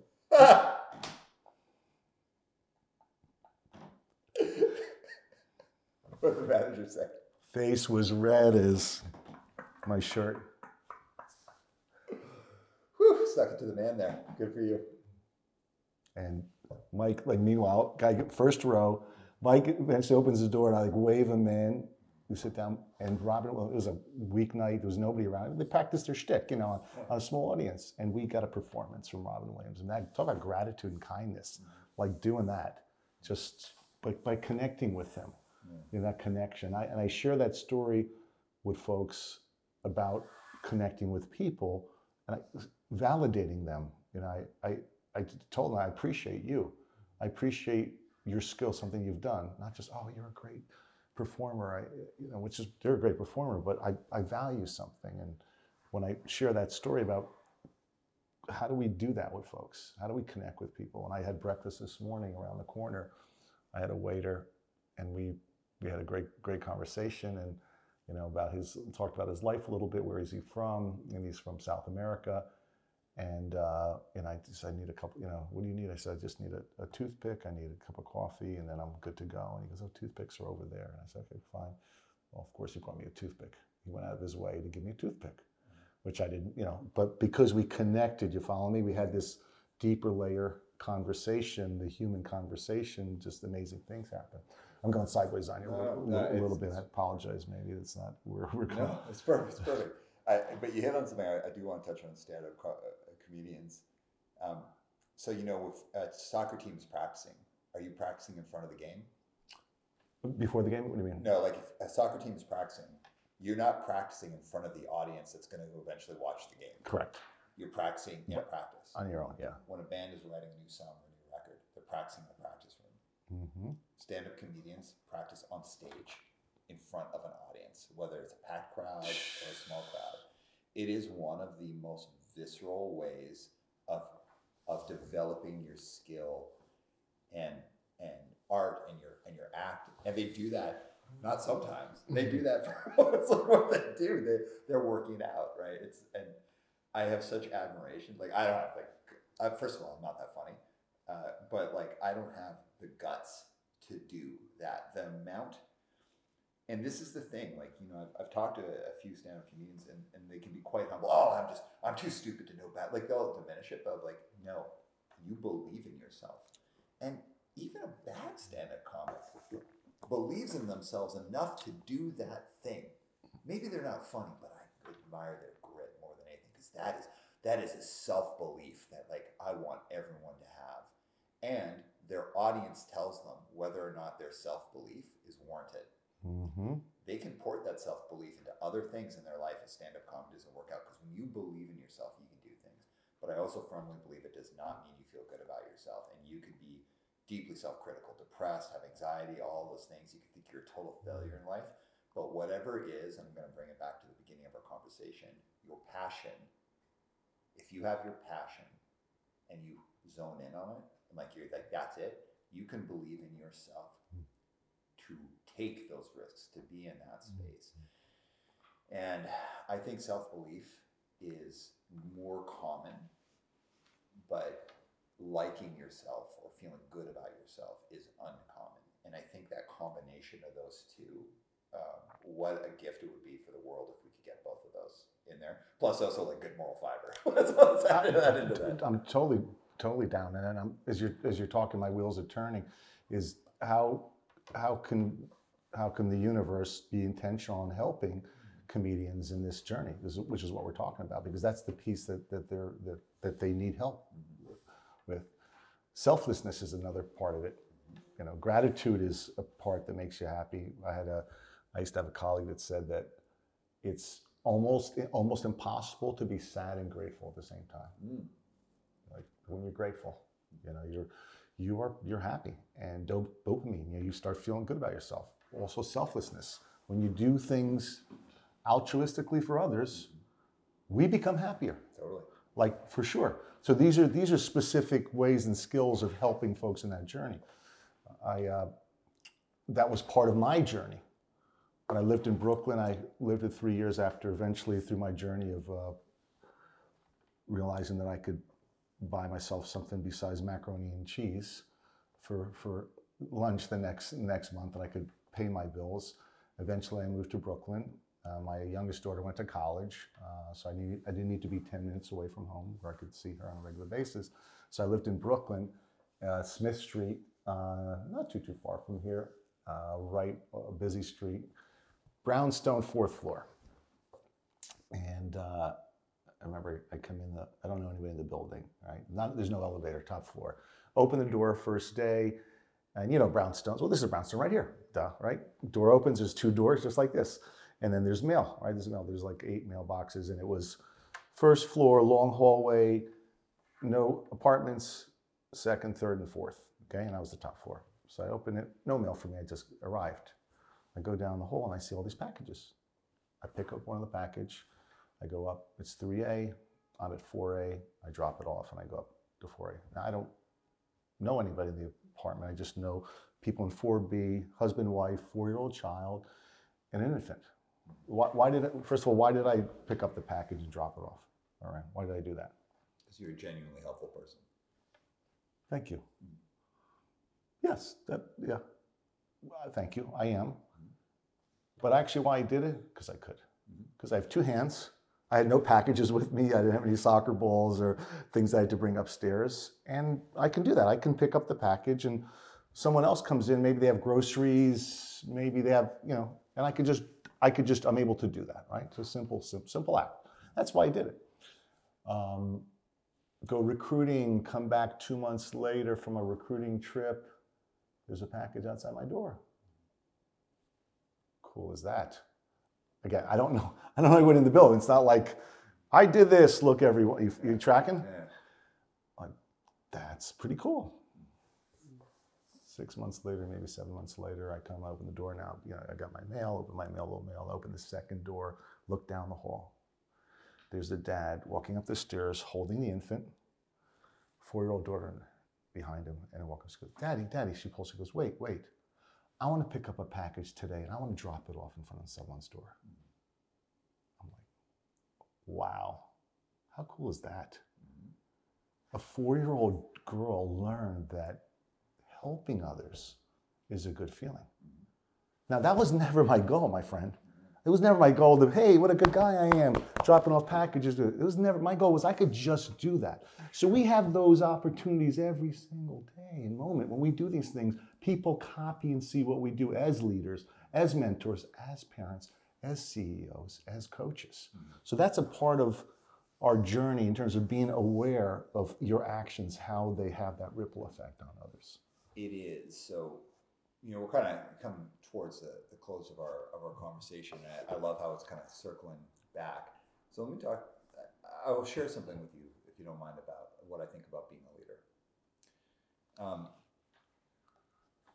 Leaders can be in like all genres, like all different places. Community leaders, soccer coach, corporate leader, someone who leads just some recycling thing in the neighborhood. Leaders can be all sorts of people. You step into that role and you have taken on an experience that you are not anticipating in many ways, because you are exposed to the best and worst of people. In many ways, you're exposed to the best and worst of yourself as well. And when I was young, I've always kind of naturally fallen into leadership roles. But I grew up in the 80s, and so I really came up with the hero archetype. You know, it's like who's the hero of the show, doing the good things, being the good person. And somewhere along the line, I realized it's like, I think I'm spending a lot of time wanting to be a hero. Like I'm trying to be like the white knight, the good person, but I'm not doing it. I wasn't not doing it because I wanted to do good things or whatever. Like part of it was I'm just kind of a natural leader. I'd fall into those roles. I'm very capable at getting things done. So it's just like a natural thing for me to do. But part of it was a little bit of that, like, oh, I'm fulfilling the hero archetype. And when I realized that, I really was like, homie, nobody asked you to be the hero. You know, nobody asked you to do this. Nobody asked you that. I mean, some people don't want that from you. Some people are like, who's this arrogant prick who's like stepping in and doing this thing? And I really had to take a step back and be like, as soon as you step into a leadership role, holding up a mirror of like, why am I doing this? And am I ready for all the consequences that come along with it? Is I think one of the most important things for people to do. It's really easy to get caught in that track race of career where you're like, okay, now I'm this, and next I want like a management role, and next I want this role, next I want that role. And I totally understand why people do it. It's like you're setting horizons to cross. Totally get it. It's like life in many ways can be like that. Goal setting. Yeah, totally. Crossing into that leadership space means you have to understand the best and the worst in yourself and why you do things. And you have to also be willing to deal with the best and the worst of people, including criticism. Including people being that one person in the building who doesn't pick up the packages. They're like, everyone bring me my packages, but I'm not gonna do Right. that. There's all sorts of ways that people are gonna interact. So from your kind of the way that you look at leadership and the way that you look at like coaching, mentorship, and developing people, how do you prepare, either it could be young minds or anyone you meet in any of your work, about that diligent work of really looking at yourself like, why do you want to be a leader?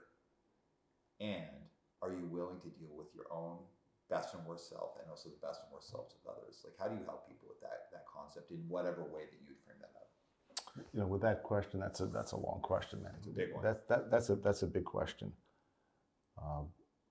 The question I would have for them is, do you want to grow? Are you comfortable where you are? Are you satisfied, or are you willing to grow? And the response generally is, yeah, I want to grow. So to grow, you have to be uncomfortable, right? And it's an old saying. Once you're uncomfortable, you become comfortable, right? In conversations that we're having, experiences that we're having. So, are you willing to do that? First of all, and if you are, there's going to be backlash. There's going to be people that are going to go, "What are you stupid? You're not whatever." Are you comfortable to do that? And sometimes they'll be right when they say, "What are you stupid?" You're like, you got to be able to hold up the mirror and be like, "Oh, actually, I'm acting like an idiot." Right? I am acting like an idiot. Yeah. And I am okay. And I appreciate what you're saying. I value what you're saying. I need to go a different route. Yeah. I need to go a different route. But on the other hand, if you believe in something like your journey, a little bit of your journey that I know about, that you work for a group, and you're like, it didn't feel right? Your prior group that you work with, that you were doing leadership space, learned a lot, as we talked off mic, and I've had a little bit of some of the interviews, and it was really good, but you learned not the way to do things, not the way to lead, not the formula. You're like, damn it, I can do a better job, right? I can do a better job, and I want to do a better job. And if you've gotten that experience that's not a good one, then go and do it. Go and do it, because you now have that skill set that you know the wrong way. I had some really pretty bad coaches too. My first college coach was a bad coach. When I didn't do well with my grades, I struggled. He didn't care about me. He didn't care about me. He was like, we had 11 guys that transferred out the first year I went to college, and I was one of them after the first year. He didn't give a shit about me. And I said, if I ever get into the space of coaching, I'm going to care about people. I might not have all the answers or be the best coach, but I'm going to care about you and help you in your journey. Because I had this toxic, horrible experience of a guy that mentored me. You follow me? That's how I kind of took that experience of, I could do better. you know, I could do better and I want to do better and I want to help people. So that negative, crappy experience I had helped frame my journey. You follow me? So as you're moving on and you're believing in yourself, that's an important part, is take all those data points, the 5 Ps I talk about, the processing, and use that information, abstract that information, and use it to yourself and validate who you are and what you're doing. And does that? Perfect answer, man. Like, I think the simplest way to say it is like, hey, you want to be a leader? Are you ready to grow? And most people would be like, I'm ready to grow. I'd be like, no, are you really ready to grow? Like, here's what that means. Like, your story, and you know, we've had such a like cool conversation here that like we didn't get into your whole backstory, which I think is fascinating, and you know, it makes me feel like after the book comes out, let's like do a part 2 so we can get into that, because I'm really interested in the turnarounds, how you've helped so many teams turn around, and the philosophy. I really want to unpack that. Like, if a team is struggling, how do you get them out of that mindset? I think it's compelling. I just don't want us to do a 3-hour interview. No. I would love to do that. Yeah, but are you ready to grow? I don't know any great leader. I don't know any great leader who hasn't suffered and struggled. And whether it's a community leader, a political leader, you know, someone from like a great songwriter, whatever it is, I don't know anyone who hasn't suffered. And I don't just mean suffering like life suffering, but I mean someone who hasn't had the midnight of the soul repeatedly, who's like been like, oh my God, like I failed, I flopped, but in a bad way. I had all these things happen, but they persevered because they believed in themselves. And I think that belief, and what I would say is like purpose, is going back to how we started the conversation. That's the thing that I think helps define people of whether or not they're willing to grow. Is this part of your purpose? Is this your purpose? If so, you're going to grow. You're totally willing to do it, even though it's going to be horrible. You give me chills again. You're giving me chills. Yeah. Can I share with you how I end my workshops? Yeah. One of the questions I ask early on is, what do you want to achieve in life? What is your goal? What do you want to achieve? It's wide open. It's for innovation. It's for growth. What is it that you want to achieve? And it could go anywhere. That's an early thing that I ask. And I use the example of Dick Fosbury. Dick Fosbury wanted to jump higher. You know what I mean? That's what he wanted to do. Yeah. And he kept on working at it. And he said, I'm going to do it a different way, man. I don't give a damn if people are going to laugh at me, because everybody laughed at him, by the way, when he did it backwards. I didn't say that part. They weren't like, oh, you're doing it backwards. You're pretty cool doing it that way. Everybody was like, you're an idiot. You're weird. Yeah. And his coach was like, go back the normal way. Right? So I asked that question, what do you want to achieve in your life? I really want to achieve. So I end the workshops like this, my version of the starfish story. Are you familiar with the starfish story? This is my version. A young boy was walking along the beach in the South Pacific, and it was scorching hot. It was so hot, the bottom of his feet were burning, and he had to walk into the water to cool his feet off. And as he's walking, he sees all these starfish that have washed ashore, filling the sand. They're drying, they're dying. So he goes and takes one starfish at a time, and he wades in the water, and he throws him into the water, back into the water, and he walks a few more yards and picks up the starfish and throws another one. He comes across, there's a man standing there. Look at him.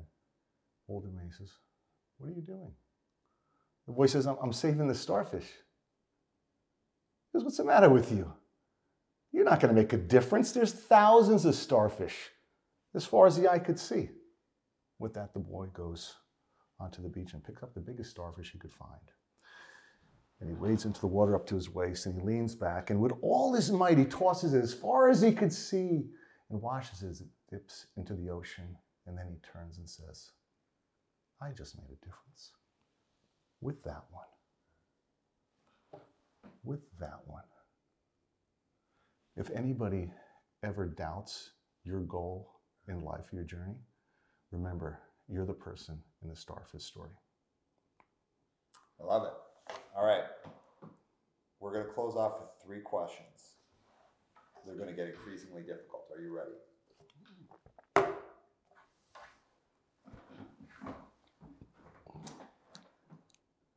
A lot of people, I laugh at this a lot, is that, and it sounds like I'm laughing in a mean way. A lot of people in the past 7-ish years have put on the coach hat and said, I'm going to be a coach, or I consider myself a coach in all sorts of different ways of coaching.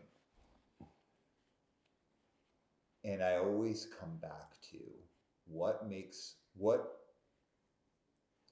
tells someone that they should do this, that they have something of value to bring to the table. If someone wants to call themselves a coach, awesome, go for it. The results will prove themselves. I'm totally fine with that. But as you and I know, a bad coach can really, really impact someone in a negative way. So here's question one. If someone's is about to put on that hat, I have something to give, what's one piece of advice that you'd give someone before they actually partake in the act of actually coaching someone? I'm not saying mentoring, coaching. Number one, you have to care. You have to deeply care about that person. Whoever you're coaching, people or that person, you have to deeply care and be invested. When you care about someone and they know that you are deeply invested and you care and you're leading from the heart, incredible things will happen. People will jump with you, they'll carry things with you, and they'll believe in you if you lead from the heart and you show and you lead with love. Great. Second question, and it's a two-part question. Through your journey, professional and personal, what's one thing that you've learned about yourself that you didn't like and that you've been successful in changing? Even if in changing, it's like I'm still working on it. But what's one thing you can say I've been successful in changing that thing? Knowing that I need to surround myself with people that can offer me more knowledge and information. Good. What's one thing that you've learned about yourself that you don't feel good about, that you haven't been able to fully change or shift yet? What I just shared with you and everyone else. Yeah. That was probably more for me, yeah. about believing in myself. Yeah. Is that where I was 9 years ago, and if you told me 9 years later that I'm going to have this conversation with you in Lower Manhattan, have this unbelievable experience, I would have never ever believed it. I would have doubted it, that I'm ready to drop a book this afternoon that's going to be in Barnes & Nobles and Amazon that may go global, that's going to help improve people's lives. I would not believe it. So to remind myself that I am worthy and I'm actually good enough to do what I do to help improve people's lives. All right, I love that, man. Finally, as we are closing off, if there's one thing that you could share with the listeners that you would say, hey, if you never think of me again, if you never read my book again, if there's one thing that I want you to remember, what's that one thing you want someone to remember? That you have the power to decide, as Viktor Frankl said, that above everything else, no matter what happens to you and what situations you are in and how toxic they are, is you have the ability and the power to decide for yourself how you're going to respond. And you are a worthy individual, and to care about yourself and love yourself first and foremost. Oh yeah. All right, my man, as we're wrapping up, where can people find you? Where can they find your book? Where can they look you up? Where can they connect with you? So Instagram, just follow me on Instagram. You can do that. What's your handle? At TJ Kostecky. LinkedIn, which folks know all about LinkedIn. Facebook's kind of a little dinosaur, but if somebody wants to do that, I don't do Twitter, so I'm not a Twitter guy. And then my website, visiontrainingforlife.com, visiontrainingforlife.com. It talks about some of the workshops I do and things that your outcomes out of workshops. All right, so and then the book, Eyes Up. Tell us again just about the book and when's it coming out? Title of the book is Eyes Up. It'll be in a few months in Amazon, and you'll be able to purchase it anywhere. All right, so let's help this book go global. I'm a big believer. TJ, this has been awesome, man. Thank you so much. Thank you for having me. It was a gift. Absolutely, man, for sure. All right, everyone, I'll see you in the outro. And Mike, drop the beat. That was an awesome conversation. Thank you so much, TJ. You know, everyone, when you're thinking about whatever is the thing that you're doing now, professionally or creatively, I encourage you to think, what can it do to help fuel what you're going to do in the future? So, for example, you know, I grew up basically playing in punk bands. That was my main focus. And then I was also a therapist. Those two things combined is what set me up for what I'm doing now. And if I'm going to be honest, probably more of my coaching style comes from playing in a punk band and touring the country than anything else. When you think of TJ's story, it's like he's a soccer coach and he's taken that root of it and been able to do so many things with other people. Like taking the idea of coaching and helping people apply it to their work or their life. Such an incredible idea. And it all starts from just taking your practical experience in something and seeing how you can use it later. So it doesn't have to be coaching, but what you're doing now can definitely be a part of it, the chapter of what you do next, and it might even be the thing that sends you into that space. So with that, I'm going to close off. My name is Aram Arslanian, and this is One Step Beyond. One step. One